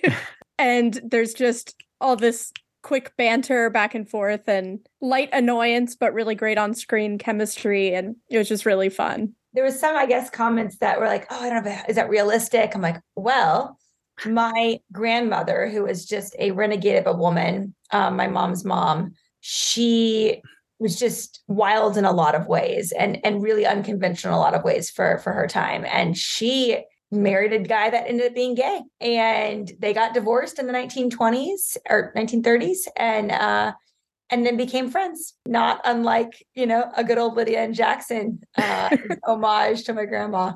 Little did Jeff know, he didn't know that, but yeah, that was fun. Lydia had some incredible outfits throughout the course of the show and in the movie. Do you have a favorite? And did you ever talk with Barbara to decide on the wardrobe for the character? I don't think I've ever said this, but yeah, Barbara definitely spoiled me, because I realized in other jobs I've worked, we would go, oh, how long does this play for? Oh, it's only a scene. Okay, let's put it, it's at a desk. We will look at the context of the scene and go, okay, if it's just the shirt, but the bottom looks weird, we'll just use it for that outfit, where you're only going to see half of me, most likely, with that blocking. And other jobs, they just try on the outfits on you, and then they pick where everything goes. Aside from like, oh, you'll be running a lot, let's put you in flats or something like that on other jobs. This was the one that I got to work the closest with. And I don't know if that's a testament to Barbara, because I assume that is. But it was nice to be able to work with her, and we'd kind of think logistically what outfits, could work. Like our favorites would play the longest, but I didn't really have a favorite. I liked my wedges, these like beige wedges, because I could run in them pretty easily. They were still tall enough, because we have a very tall cast on Teen Wolf. Myself and Arden were the only shorties. Everyone else was like 5'8" and above. Yeah. Oh, Oh, wow. We had a great talk with Barbara back on season 1, and she talked about the heels that you ran around in and how you were doing that long before Bryce Dallas Howard was being chased by Tyrannosaurus Rexes. Yeah. We're a shorties brigade over here, so that's definitely Accurate. it's iconic to us. I'm 5'1". Oh, there you 5'2". go. You guys get it. 5'4". I'm 5'4" on a good day. I'm like a hair under 5'4", so I say I'm 5'4". And Colton likes to give me a hard time. He's like, "No, that means you're 5'3". I was like, "I'm 5'4". Don't do that. That step stool life. Yes. Yeah. Absolutely. Yes. So you mentioned that you would be really interested in seeing kind of a prequel film that was set before the events of the movie, but after the events of the show. If there are more Teen Wolf movies after the first one, what else would you like to see them explore? Like, what kind of stuff would you like to see them get into? It would be fun to explore, like I was saying, the prequel of the gap between the 15 years of the show and this period of their lives, just to get more into like the character of their, more into character and more into what their everyday life was looking like and how would they intersect that way. I'm sure it would start with Scott and how we would be able to intertwine our lives. That would be fun to see. Yes, it would. Yeah. I've heard that Tyler Posey wrote a draft of a script for the next film. Do you know anything about that? I heard about it, but I have no idea the details of it. So I don't, I'm in the dark on this one. Yeah. Vince Mattis brought it up when we talked to him, and he was very Aw. cagey. He was very cagey about it. He's like, I don't know why should we talk about this. He was. Yeah, we don't know. He was like, what if they make it? Yeah, I hope they make it too. I mean, I have no idea what's planned. I'm really proud of Tyler for shepherding this show and taking it to heart for the position that he is on the show. Great number one. Yeah, Absolutely. and Vince Mattis. How good was he in the movie, guys? Very good. So He was excited. great. Yeah, I loved his Very good. character. Yeah, he was a wonderful addition to the universe, and definitely want to see more. Yes. Oh, it was so exciting. I was like, oh my gosh, I have so many things I would want to cast him in. Are there any upcoming projects you can tell us about? I have one project coming out in the fall. They wouldn't even let us take pictures. So I don't know what we can say, but I think I can say there was 37 series regulars in this show. So it was, oh my God. Yeah.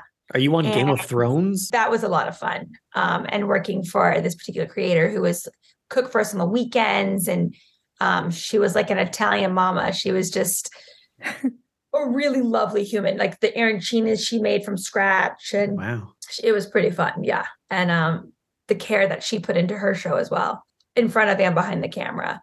And a lot of people were sort of similar aged. And the guy who plays my father and my mother, I was really excited to work with. And so, yeah, it was just something very unexpected. And I got to work with an animal that I was really excited to work with.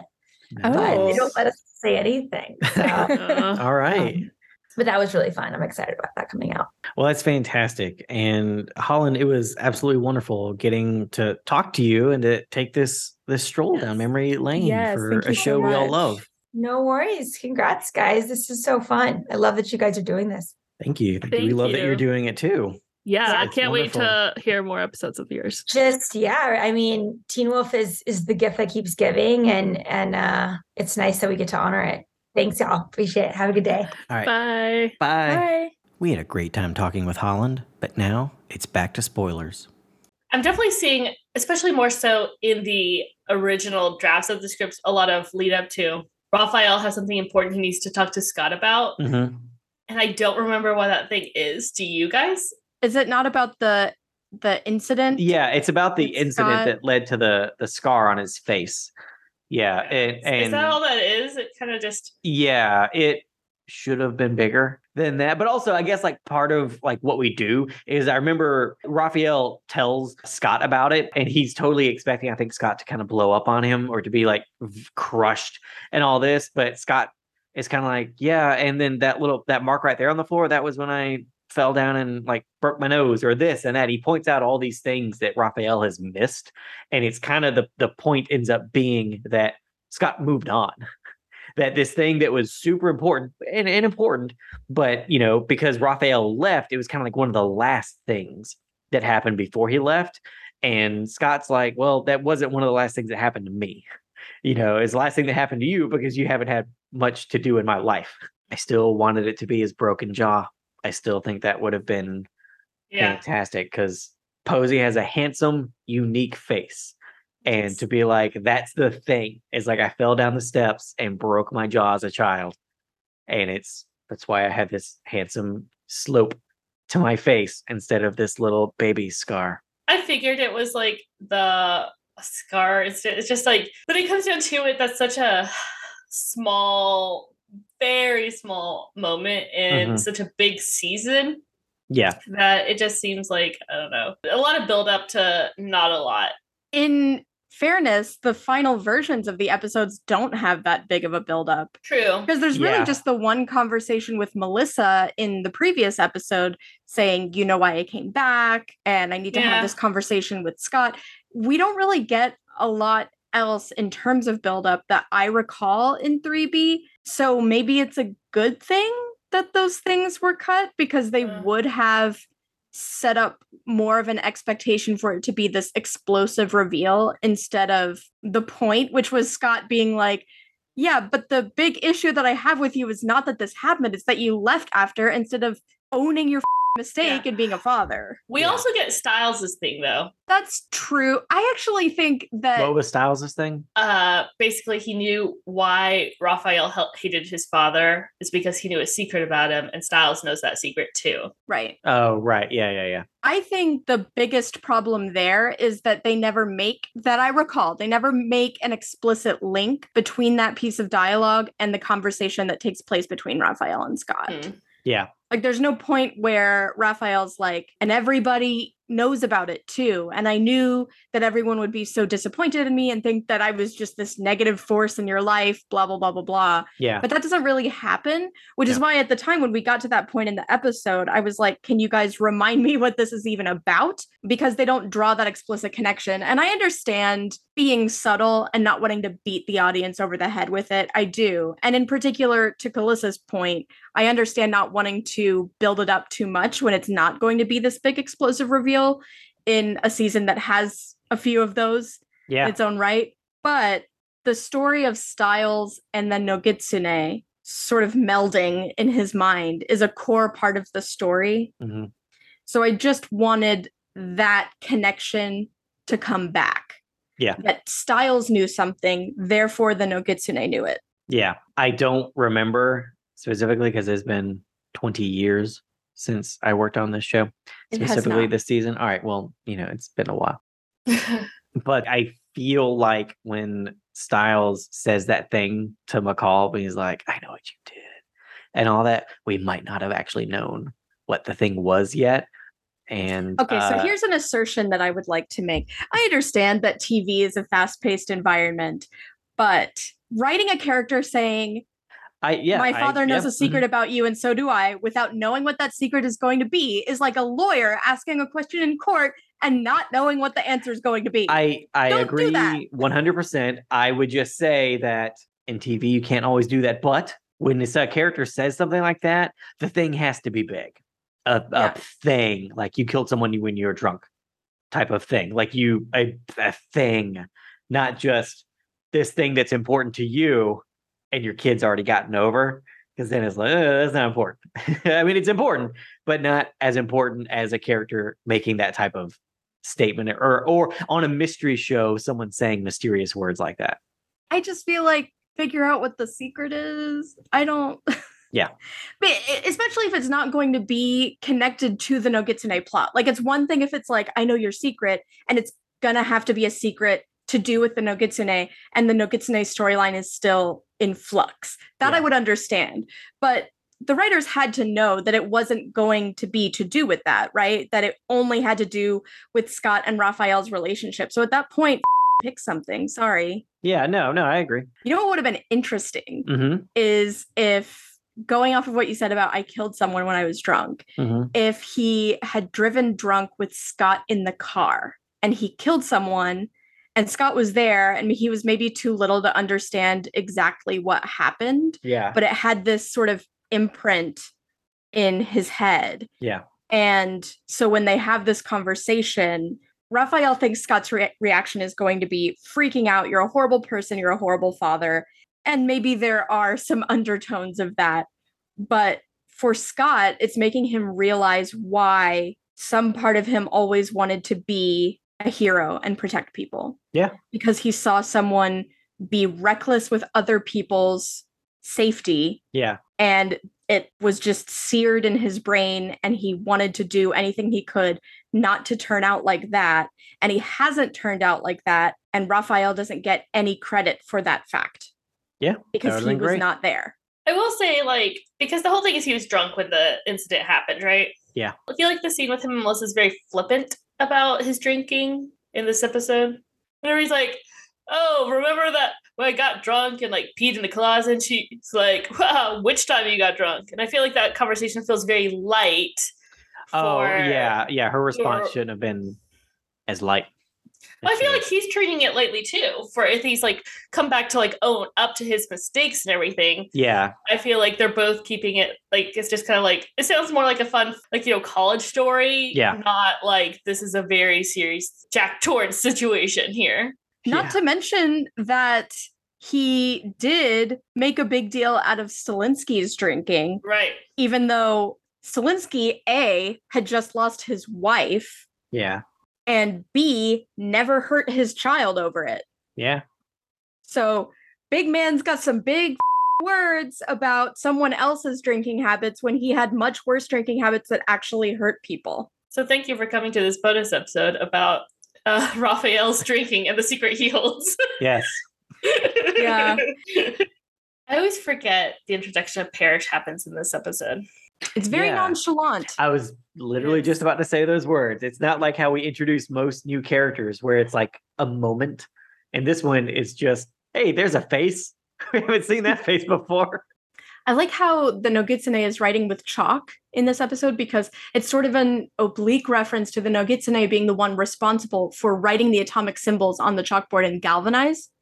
Yeah, I didn't think about that connection, but that's really cool.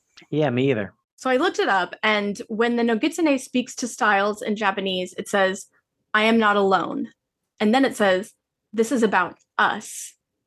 Now, I'm not sure how accurate it is, but Google Translate's version of the last thing the Nogitsune says to Styles in Japanese in this episode is, everyone has it, but no one can afford to lose it. The can't afford to part is interesting. Yes, that is interesting. I also love the way Aaron moves and walks and carries himself as the Nogitsune. It's so interesting seeing him later as Brunsky too, and he's just some dude. Yeah. The Nogitsune's role in this situation is interesting to me too. It's trying to save Styles' life, which makes sense because it can't use Styles if Styles is dead. That makes me think the Nogitsune didn't want Styles out in the elements where he could die before he served his use. So do you guys think the sleepwalking is still the result of the ritual and not the Nogitsune? In other words, is the Nogitsune trying to save Styles from the effects of the ritual? That's a really interesting idea. That is. Yeah, that's so I think based on, the Nogitsune saying I'm trying to save us and like what we see, I think the ritual is still affecting Styles, and then Nogitsune is like, oh, damn it. I was doing something else. Now I got to deal with this bullshit. Right, because I feel like it doesn't make sense for the Nogitsune to send Styles out like this. I mean, yes, it does want to cause chaos and worry all his loved ones and stuff, but I just feel like it wouldn't intentionally put Styles into a situation where Styles could die. And he's making a point about you're hypothermic, you could die. Mm-hmm. It doesn't want that, right? Nope. It wants other people to die, but it certainly doesn't want Styles to die, at least at this point in the story, because it hasn't even gotten to do anything good with him yet. Yeah. Also, I like the idea that Styles' consciousness was at Eichen House, because that's where the Nogitsune is. Yeah, because he's in the wall. So right. He's right there. So that is interesting that the Nogitsune is like pulling his consciousness to this place while his body is off somewhere else. That's fun. So on the subject of like brain stuff, I said that Styles' brain shows signs of atrophy in the scan. I think it's the Nogitsune making Styles and his loved ones think that Styles is dying. To me, this is way more interesting than the maggots thing. Yeah. Like the maggots thing feels like more of a horror movie gimme. Like, Yeah. oh, Yeah. a still Yeah. photo isn't supposed to move, but this one is. And oh my God, it's maggots because maggots are in dead bodies. You know, just kind of surfacey, generic, rinse, repeat horror movie stuff. This is so much more interesting because it's a real fear. This is essentially psychological torture, and not just for Stiles. My personal theory is that the reason the Nogitsune chose Stiles is because Stiles is loved.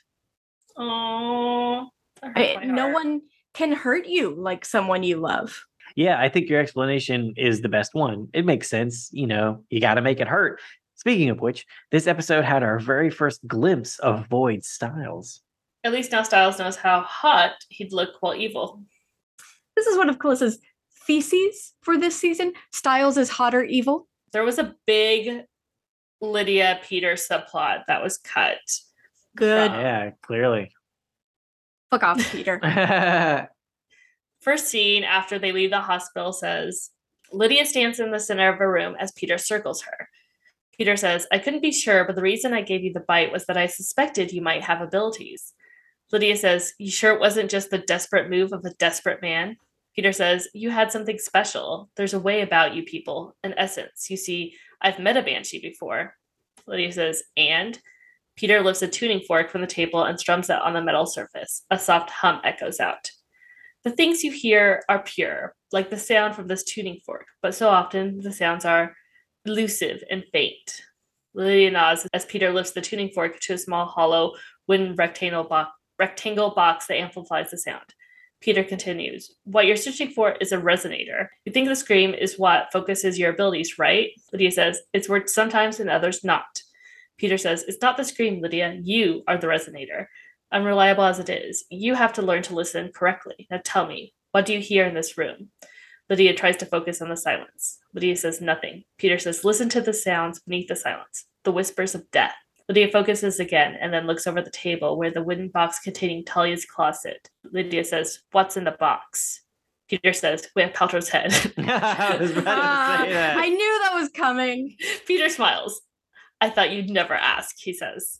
So I really like her line about, wasn't just the desperate move of a desperate man. And I also think it's really interesting the idea that Peter's met a banshee before. That sets up what we have in the whole storyline with the benefactor. Yeah. Right? Assuming that he did, that's who he was talking about. Yeah. And I guess this is the scene where we get the title from. Well, for one thing, I'm glad that there wasn't a bunch of Peter Lydia shit in this episode, because I, for one, firmly believe that Lydia should have gloriously murdered Peter. And I mean perma murder, not some temporary shit like between season 1 and season 2. And it's just really frustrating that that doesn't happen, that the show is just kind of like, well, I guess he's here now and he's not totally a villain, maybe, which he absolutely is. But it just feels like the show didn't take what Peter did to Lydia as seriously as it should have done. Right. Yeah, I get that. I do like how the rest of this plays out, though. So I'll go ahead and continue on. Peter says, my sister's claws. She used them to take a memory from me a long time ago, and I want it back. He tipped the claws into his hands. These are my gift to you. Call them a very powerful tuning fork so that you can discover how resonant you really are. Once you feel it, find it, know it, you'll be able to return to it whenever you wish. Peter extends his hand as if laying down a gauntlet. It's a simple offer, Lydia. Learn what you must by getting me the memory that I need. Lydia attentively scoops up the claws, accepting his offer. He says, now throw them. Throw them hard. Lydia throws the claws at the wall, and one by one they embed themselves into the bricks like lethal darts, each one vibrating powerfully. Lydia approaches, closing her eyes as she is bathed in a wave of vibrations rippling off the nails. Everything goes quiet and slows as she listens intently. He says, well, what'd you hear? Lydia smiles. You're more than an uncle. You're a father. Peter stares confused, unprepared for this curveball. Boy or girl, he asks. That I don't know. Peter flips off the table in a burst of true anger. His eyes glow. Peter says, that bitch took a child from me. My patience is thin, Lydia. Tell me its name. Lydia stands firm and doesn't flinch. Lydia says, I don't know. Peter says, you're lying. Lydia steps towards Peter. She says, Talia knew what you are. a corrupter, a sociopath who has no business being anywhere near a child. As she leans into him, his clawed hands reaches up and grasp her neck. He says, enough with this quaint character analysis. Tell me its name. Lydia says, I can't tell you what I don't know. Peter says, then try again. He turns her head towards the wall where Talia's nails are embedded. Aiden enters and says, get off her. Peter looks up to see Allison and Aiden standing in the doorway. Peter says, we were just having a little chat. Allison says, chat's over. Lydia tidies herself and then leans into Peter's ear. You got inside my head once. Now I'm inside yours. Think of all the things a girl can learn. Lydia walks towards her friends. He calls after her, Lydia, Lydia. As she exits the loft, Lydia smiles to herself. She won. You're right. That's sick. Right? That's great. Yeah. Like the whole, like, you got inside my head once. Now I'm inside yours. Think of all the things a girl can learn. Oh, man. No, that's That good. is so aces. Starts off clearly with himself thinking he's in control and then ends with Lydia being like, you, I'm in control. Ooh. So good. Fucking good. That concludes this week's episode of Return to Beacon Hills. We hope you had as much fun listening as we did talking about all things Teen Wolf. Follow us on Twitter and Instagram at RTBH Podcast and Tumblr and TikTok at Return to Beacon Hills. If you'd like to ask us questions or offer suggestions for future topics to discuss, you can email us at returntobeaconhills@gmail.com. Join us here next week when we discuss Season 3, Episode 19, Lotharia Vulpina. Rate and review us on iTunes or wherever you get your podcast goodness. 5-star reviews get a shout out. Have a great week, and we'll see you again soon on Return to Beacon Hills. Dude, it's Beacon Hills.